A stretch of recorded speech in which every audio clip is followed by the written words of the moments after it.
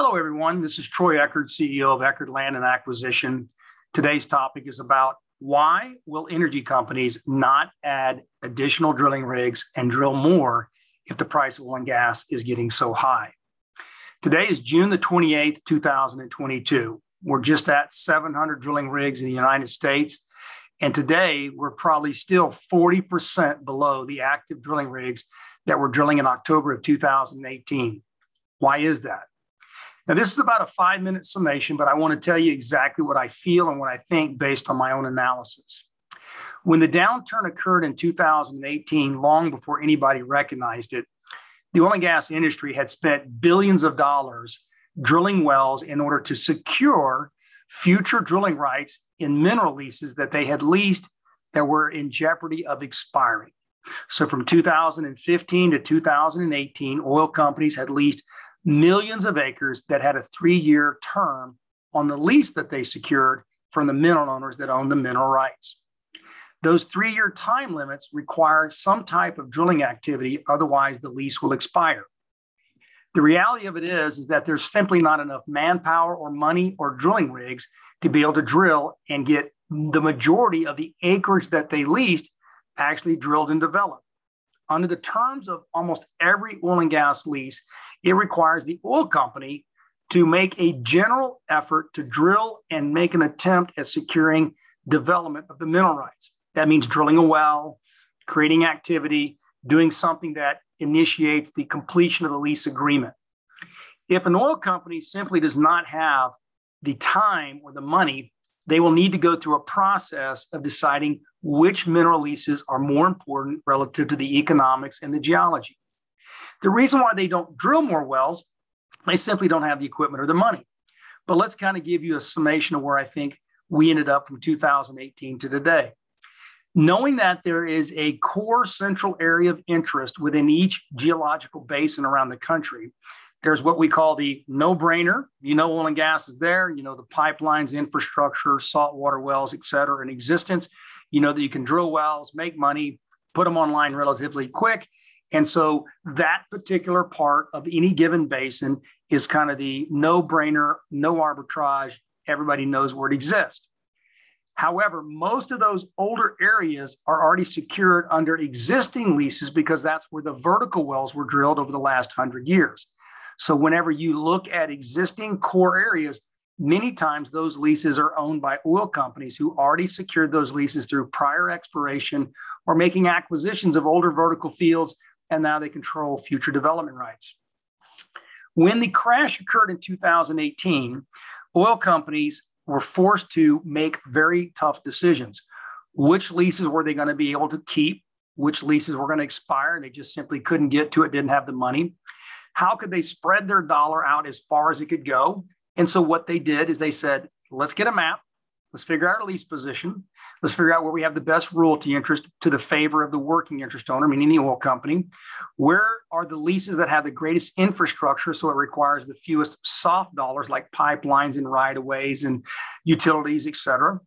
And of course, where can we get the highest value in reserves and highest value in production, creating cash flow of all the mineral leases that we hold?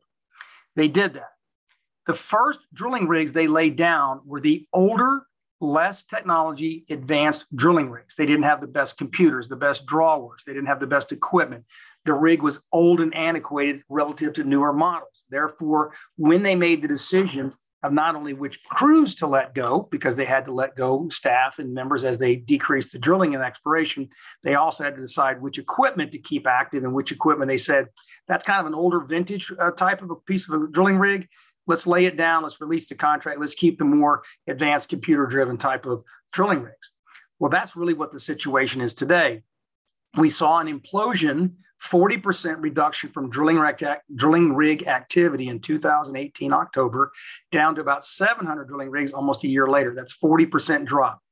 We then saw the whole rollout of the COVID lockdown, the economic shutdown that we encountered, along with the flooding of oil across the global market by Russia and Saudi Arabia.